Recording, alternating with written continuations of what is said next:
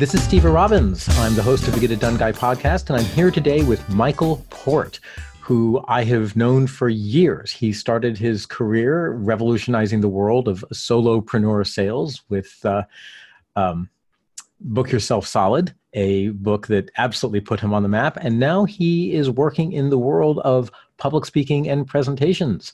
Welcome, Michael. Thank you so much for having me. So just so I can make sure to get your bio right, how exactly should I explain what you're doing now to people? Because you are to presenters as, you know, as a maestro is to someone playing a kazoo. So, well, thank you very much. So I'm the CEO and co-founder of Heroic Public Speaking, and we have a consumer division. So for individuals who want to get better at public speaking, they come here to our headquarters in Lambertville, New Jersey. And then we have a corporate division, and we work with very, very large companies. And for them, usually we go to them. So one of the things about large companies that all of us know and love is that large companies are incredible meritocracies, right? You show up, you do a good job, you have the best ideas, everyone instantly recognizes those ideas, and you get promoted, and pretty soon you're CEO. I just want to double check that this is the way that we agree things work, right? Yeah, absolutely. And Santa Claus is real, as is the Easter Bunny. Ah, yes. I thought that. Mm-hmm. No, look, the fact of the matter is, unfortunately, the best idea doesn't always win. And that's a major problem in today's corporate environment. So in fact, we have a client, we have an NDA, so I can't mention the client's name, but they're one of the largest entertainment clients in the world, and they tell stories. That's what they do very, very well. But they called us up because they said, listen, we want some help telling stories. And we were a bit confused because we said, listen, yeah, we're very good at this, but you're kind of the best in the world. And they said, yes, but the problem is internally, a lot of our creatives have to pitch their ideas to the C-suite. And then the C-suite either gives a thumbs up or thumbs down. So, you know, the creatives don't always get to green light the ideas. And what we're finding is that the best pitches are winning, not the best ideas. And we want to level the playing field so that the best ideas win. So we want you to help make sure that everybody can pitch at the same level, because we know that there's a methodology behind presentations, pitching, performance. And if we learn what those methodologies are, what the processes are, then, you know, we can produce much better ideas that actually get to market. That makes a lot of sense. And well, first of all, do you have any sense for why people aren't good at pitching ideas? Because it seems to me that if you talk to a 5-year-old and the 5-year-old has some idea for how they're going to build a castle out of toothpicks and bubblegum, they're great at getting that point across. And you talk to the same 5-year-old 10 years later and they're an incoherent mess, and not just because they're a teenager. Sure. What is it? What happens? Well, there's a number of factors at play. Number one, I think it is worth recognizing that there are some people who are more naturally inclined to tell better stories. You know, we all have strengths and we all have weaknesses. And, you know, if you are someone who is very, very strong in various communication themes, then you're probably more inclined to communicate in a way that moves people. And as a result, you've also had a lot more experience doing it.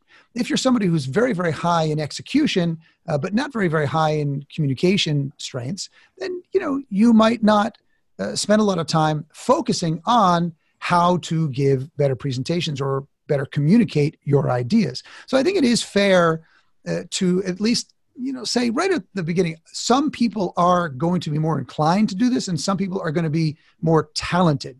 Now, with that said, there's still opportunity for all of us to improve our ability to get our ideas across. And that's where the craft comes in. And so if we learn the craft, then we can improve our communication regardless of where we're starting. So essentially you're saying there really is a set of, I'll call them best practices, even though I think the term is overused, but there is a set of best practices and things that go into being public speaking, to being a good public speaker. Some people naturally have these, some people don't, but wherever you are on the scale, you can learn to move forward. Have I got that right? You absolutely have that right. You know, for example, when you're presenting an idea, how much time do you take to actually structure the idea? most people would say, well, actually not much. I kind of go in there and I think about it a little bit and then I just go. Well, that's winging it. That's not necessarily a very effective way to create the outcome that you want. For example, if you go see Hamilton on Broadway, you're going to pay a lot of money for those tickets, a lot of money. Why? Because it works every single time they do it. Why? Because they have worked on making it work for years, even before it ended up on Broadway. Now, if you go to see an improv show, you're going to pay a lot less for those tickets. You may pay only $45 compared to $1,500 or more for Hamilton. Why? Because it may work some nights, but it may not work other nights, even though they're professional performers, even though they do have structures that they use, when they are doing their improv to produce an outcome. It's still more like winging it. It's unstable. And as a result, you don't always get a great outcome, which means it's less valuable, which means people don't pay as much to see it. And so when we're thinking about the work that we do, the presentations that we do, what do we want to be? Do we want to be, somebody who can deliver every single time we deliver? Or do we want to just kind of hope we'll rise to the occasion and we'll just see how it turns out? Now, when you say deliver every single time, in the case of Hamilton, they're delivering the same show every night. Yeah. In the case of somebody who's pitching ideas, well, on one hand, I might have to pitch my same ideas to a dozen different people, or even more than that if I'm trying to get something adopted on an enterprise-wide basis in a large organization. But I can also imagine that not only do I need to pitch the same idea multiple times, but over the course of a year or several years, I'm going to have to pitch many different ideas. Are you saying that there is preparation? So it's clear to me how preparation and rehearsal helps me present the same thing over and over and over many times. Are you saying there's also a way to prepare and rehearse? Excuse me. Are you saying there's also a way to prepare and rehearse so that if I have to present several different ideas over time, but maybe present each idea just once or twice, maybe to my small work group, that there's still skills that I can use to be better prepared even for one-off presentations? Absolutely. So for example, most presentations that are effective have 5 elements consistently. Number one, there's generally a big idea that underscores the pitch. Now, the big idea doesn't need to be different to make a difference. It just needs to be true for the people in the room, and it needs to be interesting and important. Now, if we don't have a big idea, I don't even know why anybody would pay attention in the first place. So a big idea is where we start. Secondly, it's important that we are clear on what outcome we are promising. Now, the idea is, listen, if you adopt this big idea, here's the outcome that we should produce. But if we're not crystal clear on what that is, why would it be relevant to somebody? Mm-hmm. Thirdly, it's very, very helpful for us to be able to articulate the way the world looks to the people in the room. Because when we're asking somebody to change the way they see the world, or to think differently, or feel differently, or act differently, well, that might be provocative. Because if I say, listen, Steve, I suggest you change the way you think about X. You may have been thinking about X in that way for 25 years. And all of a sudden somebody comes along and says, listen, change it, think differently about it. And you say, that means I've got to reassess the last 25 years of decisions that I've made based on that idea. Well, even if you're interested in the idea, even if you think it might be helpful, if you can say, well, you don't really understand me, I'm different, or you don't get me, or you're different, then it gives you an opportunity to say no. But if we can demonstrate that we understand the way the world looks to the people in the room, then they say, well, you know what? He gets me. Stever gets me. I'll listen. So that's a critical component, because very often the person who is pitching the idea is a few steps removed from the people to whom he or she is pitching. That's very interesting, because as you say that, I am recalling Chris Voss, the FBI's lead hostage negotiator, who wrote a book. Okay, excellent. Yeah. And one of the things he talks about in hostage negotiations is the same thing, is being able to articulate to the kidnappers or the terrorists or whoever it is you're negotiating with how the world looks to them. It sounds like there's something very powerful about that. It's incredibly important. And sometimes we make the assumption that people will just know that we understand the way the world looks to them. And then, of course, being able to understand the way the world looks is one thing, but then being able to articulate it in a way that they say, yep, that is exactly what my world looks like, is another thing. So the fourth element rather, is being able to identify and then articulate, illustrate the consequences of not adopting the big idea. Because very often people are moved by pain, not just towards pleasure, but if they can see, oh boy, if I do not adopt this idea, if I don't go after this promise, things are really going to get worse, frankly. Things are not going to look very good. And then the fifth element that we see consistently in really effective presentations is being able to articulate, demonstrate, illustrate how the world can look, meaning what rewards will come with the adoption of this big idea and the achievement of this promise. And the rewards often come in financial terms, in emotional terms, physical terms, even spiritual terms. It just depends on what you're pitching. Now, how is that different? You said element number 2 was you have to know what outcome you're promising from the big idea. This is not quite the same as that. This is not. No, okay. It's different. So you mentioned my very first book, Book Yourself Solid, that I wrote in 2005. Well, the title of the book is Book Yourself Solid, which inherent in that title is a promise. If you read this book and you apply these protocols, then you should book yourself solid. Well, that's an outcome. That's a result, but it's not necessarily a benefit or a reward, because there are things that you're trying to achieve through booking yourself solid. Well, you want financial rewards. You want more money in your pocket. You want emotional rewards. You want more confidence. You want more pride. You want more significance. You want more meaning in your work. And if you're booked solid, you get it. If you're not booked solid, you don't.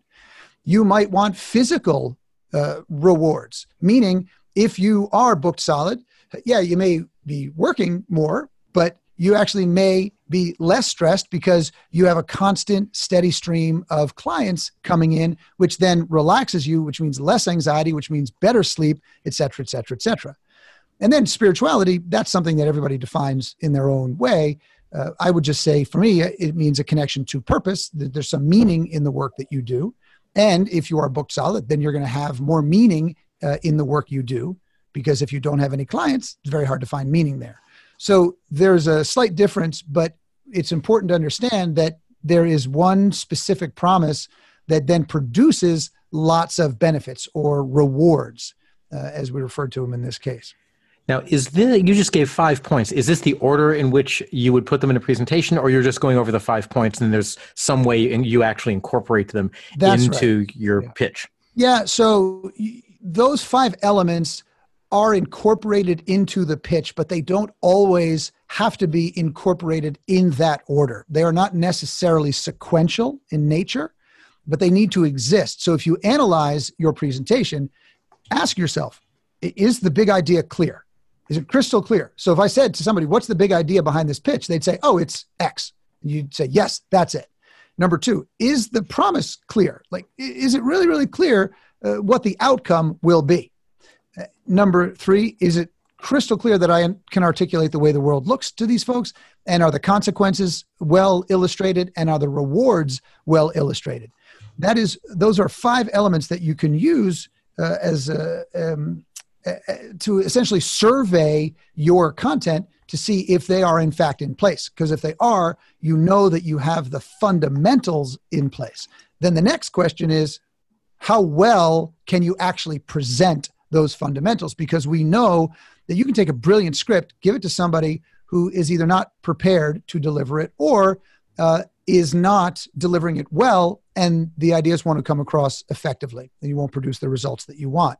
And you can give a mediocre script to somebody who's an extraordinary performer, and often they can do a lot more with that script because they can create an experience for the people in the room that is exciting, that is thrilling, because they bring more theatrical elements to it. So think about it like this.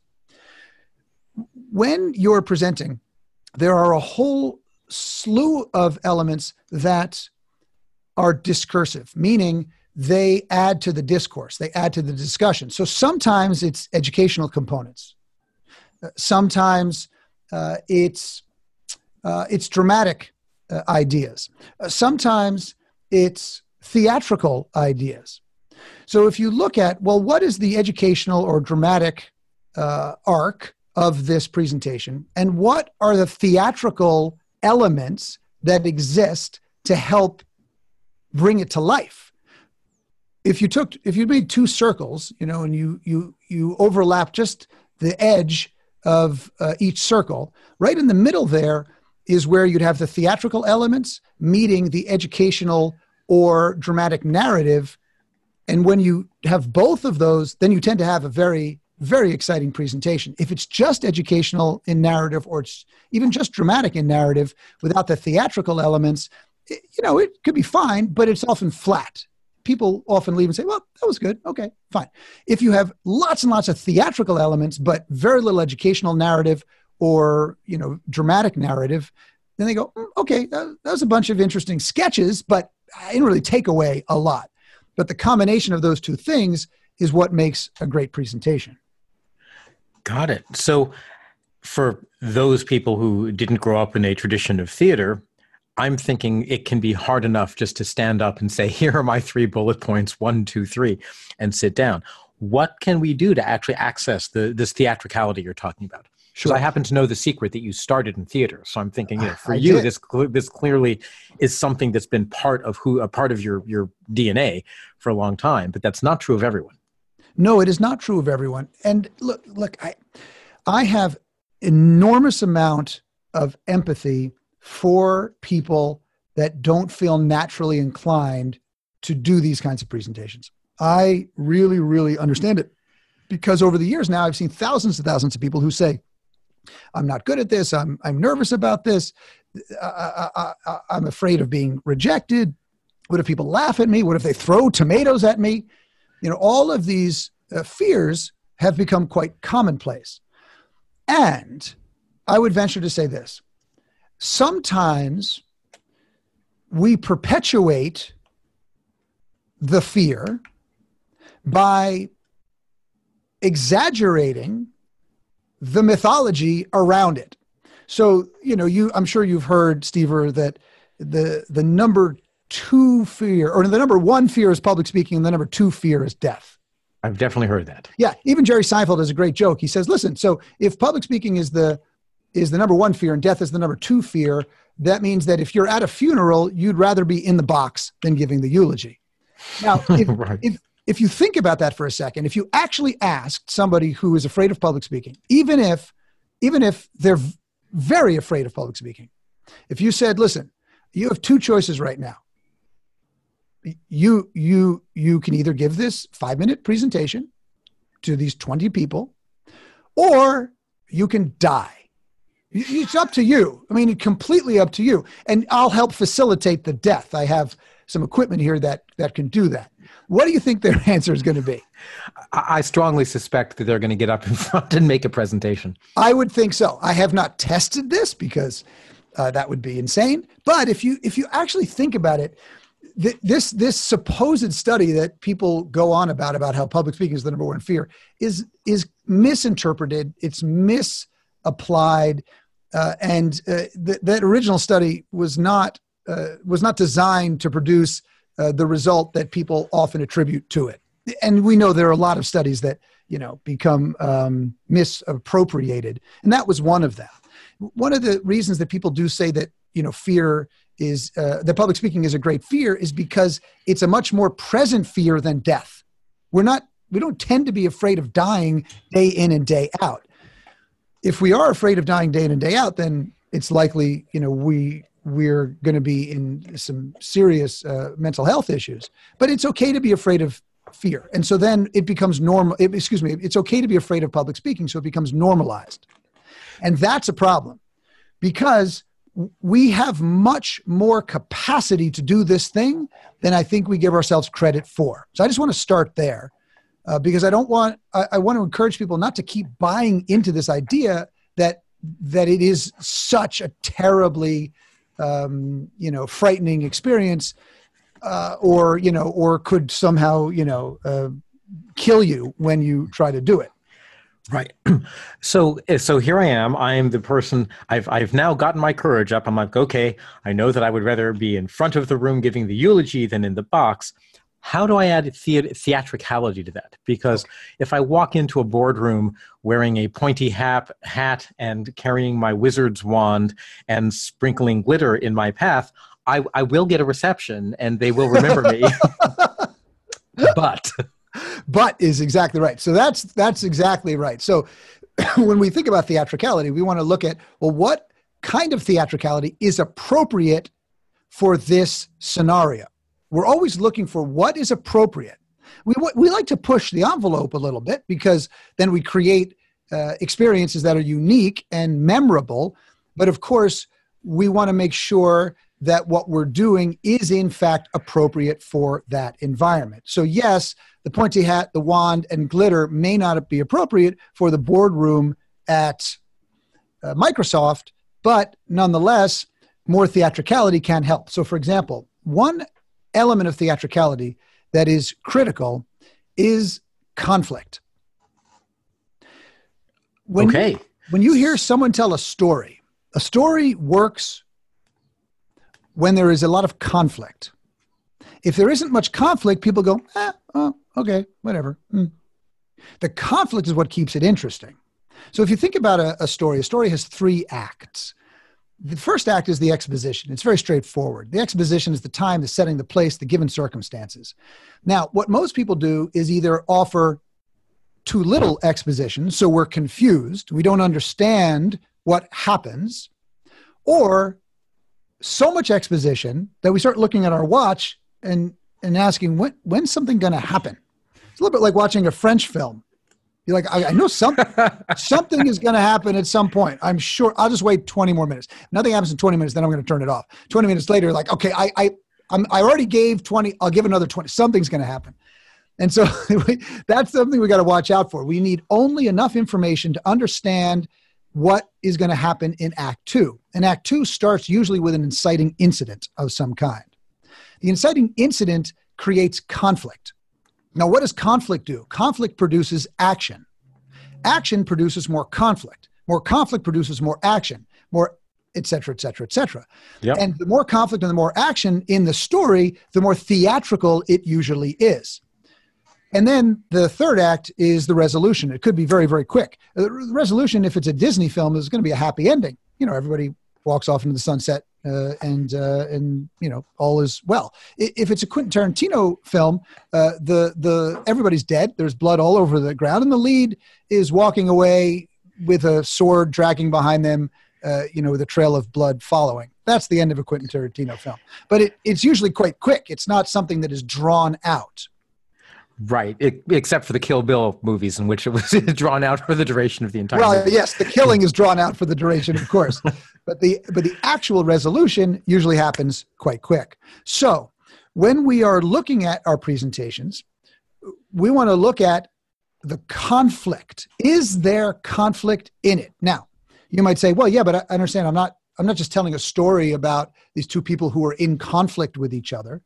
But no, there's conflict in your ideas. So for example, let's use Book Yourself Solid again, because you mentioned that earlier. The very first chapter of that book is called The Red Velvet Rope Policy. The Red Velvet Rope Policy. And the idea is that if you are a service business owner, you should choose your clients. And you choose your clients by creating a red velvet rope, and then you decide who gets through. So you only work with people that energize you and inspire you. And there's a protocol in there about how you can determine who you do your best work with and who you want to work with the most. And then how to identify them, and then how to only let them through. Now, to some people, immediately they go, oh, wow, that's great. I want that. But to others, they say, oh, no, no, no, no. Or they go, nay, nay, nay. They say, that means I have to say no to business. That's ridiculous. I've got bills to pay. I got to pay the rent. I got expenses, man. I can't just say no to a client. That's ridiculous. There's the conflict. And so then if I was presenting on that particular idea, I've got to lean into that conflict. I've got to really, really flesh it out and then resolve it.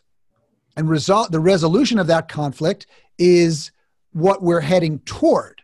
And if I can resolve the conflict for the people in the room, then they are more likely to say, yes, I will adopt that big idea because I want the promise of working only with people that energize and inspire me.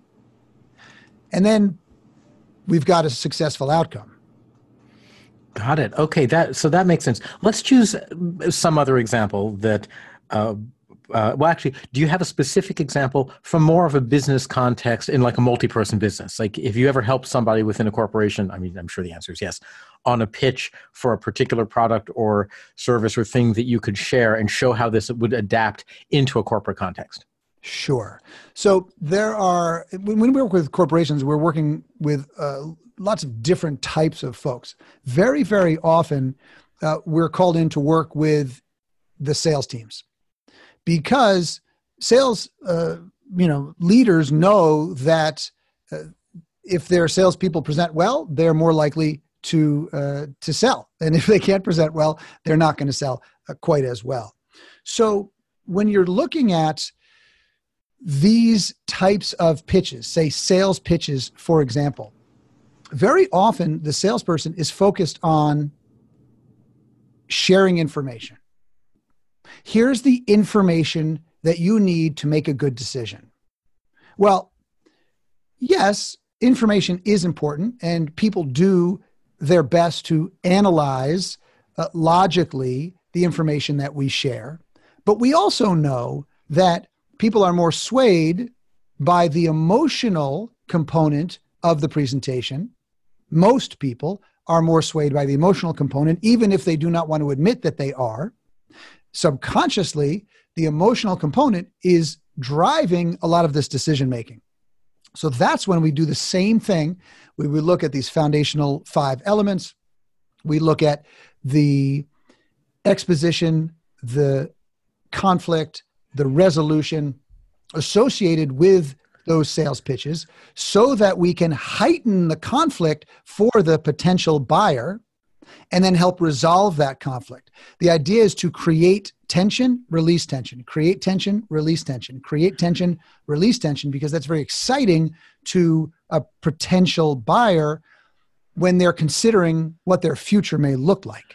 So let's say that let's say that I have a product, I'll call it a widget, and my widget can increase the profits of a company by 30% in some unspecified way. I would start by saying, hey, this widget can increase the profits of your company by 30%. Then that would be the exposition. And no, not necessarily. So if, let's say the product can increase productivity by 30%, the exposition is going to demonstrate the way the world looks right now. It is, here's the given circumstances. Right now, your widget is producing X. Your people are doing Y. They're spending this much time doing da, da, da, da, da. So you're going through, this is the way the world looks. That's the exposition. And they say, yep, yep, yep, yep. And then you go dig, okay, so what issues is that producing? That's where the conflict comes in. Well, if you've got people spending more time on X, that means less time on Y. That means productivity suffers over here, et cetera, et cetera, et cetera. So you're really highlighting all of those issues. And now we're into the conflict portion. Correct. Okay. And then we're moving toward the resolution. So if you use this widget instead, this is what the world will look like. And that's where the resolution comes in. And that's where we get the 30% increase, the saving time, the saving money, et cetera. So if my background from long ago was in software engineering. And in software engineering, we would work as a team, and I might have some idea for a feature that should be added to the product or for a way that something should be designed. And again, I'll use a metaphor for those non-computer scientists in the audience. But I would come to the team meeting and I would say, I've thought up an L-shaped widget that we can use inside of our product that will make the design more efficient. And so I would come in and say, right now, the design uses a K shape, and that would be the exposition. It uses a K shape, and it uses the K shape, and as a result of the K shape, these things work well, these things don't work well, etc. So I might offer a slight suggestion on a reframe for that, because if you come in first and say, well, listen, I've thought up a new way to do X using a K shape, you're going to have people at that table who have a lot invested in the other shape. So the first thing that they're hearing is, oh, shoot, we have to change. Oh, it's this other thing. I don't know if I like it. I don't like the sound of it. What is it? All these issues start popping up. And then that colors their perception of what comes next. So they may already be thinking with a no. Interesting. Okay.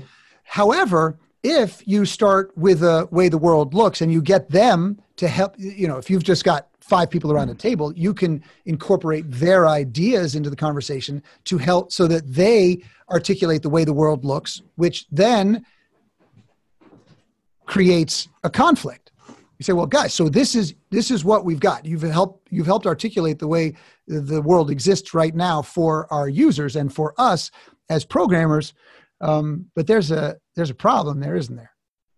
Now, how do I actually motivate the team to want to listen to me without them knowing that I'm going to pitch them on the other shaped widget? Because certainly in the meetings that I've been involved in, if I were just to stand up and say, here's how the world works, people would be like, why are you telling us this? You're wasting our time. We have to get back to our jobs. So what would I put on the agenda if I have to have the one sentence that says, Stever is going to be presenting on X as part of the agenda? What is the X that I should put there that will motivate them to listen to me and to follow me through the exposition, but that won't scare them away and put them in a negative frame of mind from day one?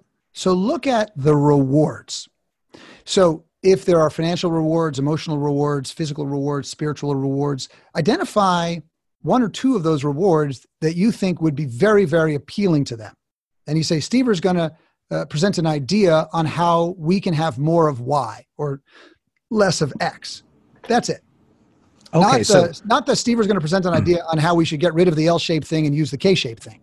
So this is interesting, because going back to the 5 elements that you talked about at the start, I'm using how the world can look with the outcome. I'm using the outcome of the big idea, or how the world looks. I'm using the benefit of the outcome of the big idea as the initial hook, and then I'm going into everything else. Correct. That's why it's not necessarily a sequential process, these foundational 5 items. It really depends on a number of different factors. Who's in the room, what they know, what they don't know, what else they're being pitched, because they may be being pitched 50 different ideas. Now you got to think about how your idea fits in with all the other ideas that they're hearing. Sure, that makes sense. So I'm noticing actually our time is just about up. So if you had to summarize what 1, 2, or 3 takeaways you want people to walk away from listening to this with, what would that be? What can someone just go out and think about today as they're preparing to pitch the next idea? Yeah, think about how people listen to your ideas. What's going through their mind? What questions are they asking? And there are 3 questions that they ask primarily. And what we've discussed today should help speak to those questions and get you yeses rather than nos. So for example, first thing somebody is thinking when you're presenting the idea is, does this make sense? Is this going to work? Is it going to be successful? And if they say, no, I don't think this makes any sense, they don't go any farther. But if they say, yeah, you know what, this could work, this makes sense. The second question they ask is, well, is it worth it for me? I mean, this might be a good idea, it might be successful, it might work, but for somebody else. And if they say, man, not really for me, then you get a no. And that's it. They don't go on. But if they say, yeah, I think this is right for me, then you get a yes. But it's still not enough for them to greenlight whatever it is you're pitching. Because the third question they ask is, well, can this person champion it? I mean, because a lot of great ideas come from people who can't actually deliver on the idea. So they're analyzing you as the person who is delivering the idea and saying, well, okay, I think it's going to work. I think it's worth our time. But you know what? I don't really think Stever should be the one to lead this. Let's put this over to Jennifer's plate because I think she's going to execute it better. Or they're going to say, you know what? Yeah, I think it works. I think it makes sense. I think it's really worth our time. And I really think Stever's the one to champion this because he's really got an incredible handle on what we're going through right now, what we want to achieve, what the consequences are of not achieving this. He really understands the way the world looks to us, and we really want all of those rewards that come as a result of adopting this big idea and achieving this promise. All right. Fantastic. Thank you very much, Michael. Now, how can people find you and your books and products and all that wonderful thing so that they can learn more and master the skills you have to teach? Sure. So heroicpublicspeaking.com. It's a great place to go to start. We've got lots of good gifts, freebies there. Right now, I know there's 50 tips to making world-saving speeches. So that'll keep you in tips for a long time. And you can also pick up a copy of Steal the Show anywhere books are sold. It's a Wall Street Journal bestseller, USA Today bestseller, etc. And I like the book. Excellent. Thank you very much, Michael. It has been a real pleasure talking with you. Thank you for having me.